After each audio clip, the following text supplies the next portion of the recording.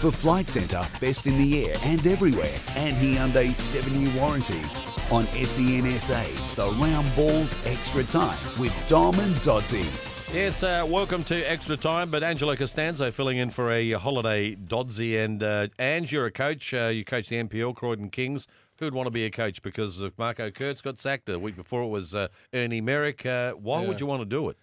Yeah, it's just something it's in our blood, isn't Thrill it? seeker, you're a thrill seeker. Yeah, it's in the blood, and hopefully you get a job where you don't get the sack. So There's not many. Do you reckon Marco deserved to be sacked from Melbourne Victory after 13 games? Oh, it's hard to say. We're not in there. We don't know the ins and outs, but I know there was a lot of pressure a couple of weeks ago, and he got a couple of results, and then you lose the Central Coast, you get sent off, and the team's a bit erratic, and everyone's all over the place, and the club made a decision that I think, players and would have had a say in it as well. They would have asked the senior boys, and I think they would have said... Do you reckon he would have lost the players? I think he did. After 13 games? Yeah, I think he did. I think just his regime, you got to understand that he's hard, old school, and those days are pretty much gone now. You need to manage your players, and he's just likes to smash them, from day one in pre-season. They've had a lot of injuries, and players come back and then get re-injured and stuff, and I think he's probably lost the group in the end. It was a crowd favourite here in Adelaide in the last 2 years. Did the players like him? Did he lose the players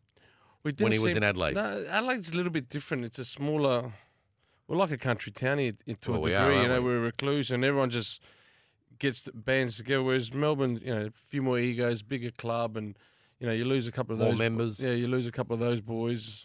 They're big players, and they're on bigger money as well. So you don't want to upset your big boys either. And he seems to have lost them. And why else would you sack him after 13 games? Would they go for a profile coach, you think, or who's your tip? I know they got the Spanish Carlos, the Spanish guy, but he's only temporary, isn't he? He's there till the end of the season. There was talk early on of Walter Zenga coming. The old Italian goalkeeper? Yeah, they might go that way, or they might just go for... I read somewhere today, maybe Ufuk Talay, who's doing a good job. How good is he doing for Wellington? He's doing a good job at Wellington, And sometimes you go to those smaller clubs, it's easy to coach because no pressure, you just bandy around the team, the coach. And sometimes when you go to the big... Look at Rudin now, he's going to Western United. It's not as good as he was at Wellington, it seems, doesn't it? Because he's got bigger players, bigger egos, and it makes it a bit more difficult. And what about Ernie Merrick? Did he deserve to go for Newcastle? 2 years ago, he played in the grand final, didn't he? Yeah, I know. The short memory. Yeah, so, and a good record, too, with Melbourne last Victory. Year they struggled a bit, and speaking to a few people from Newcastle, he lost a few people. I know him and, I think, McKenna. Who's their chairman, Laurie McKenna? Yeah, I think they sort of clash, and he clashed with a few people, and once that happens, you're not getting results, the door...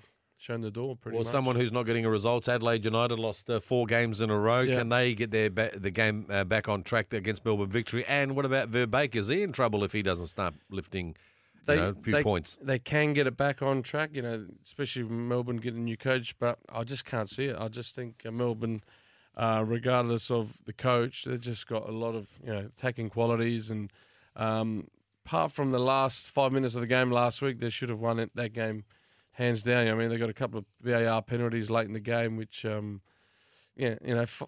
even saying that, Kurtz is 5 minutes away from keeping his job as well, isn't he? Yeah, absolutely. So, I just can't see it. And especially if Toivonen comes back in the team, I can't see Adelaide beating them. Well, what's Adelaide's problem?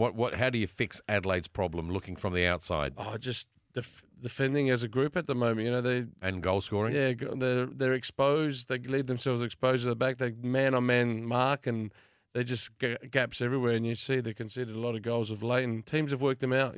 Early on, no one knew how they played. There was a new entity pretty much, and now they've worked them out and seem to be leaking goals very, very easily, and can't score on the other end. They've got Halloran hasn't scored for a while, can't find form. Milan Elsnich does a lot of good stuff, but then just can't find that final end product in a goal. And McGree's been out, Touré's with the Ollie Roos, Opspeth. Haven't seen enough of him. He's been injured. He's another one of these players that comes from overseas, and it's not easy, coming to different conditions. He would have been in Denmark where it was -5 and coming here to 40 degrees. So, 40 we spoke about that on the show, didn't we? And even Jakobsen said that he struggled early on with injuries and back and calves and all that type of injury, and it's shown with him because he hasn't seemed to be fit at all. Have they recruited well, Adelaide United? Do you think they recruited well with the foreigners? I mean, they got this Chinese player we haven't seen. He's training. I think he's training in the parklands over there. I don't think we'll ever see him in an Adelaide United shirt. We won't. No, he's But on he's the got bench. a visa spot.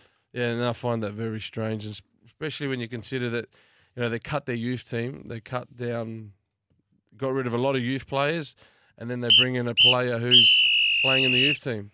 All right, well, I'm sure we can talk about this for another week, but we'll maybe talk about this next week when we're back on the show from 5:30. It's the Round Ball with Dom and Dodsey. Angelo Costanzo was our special guest. Thanks for listening. We'll catch you next week.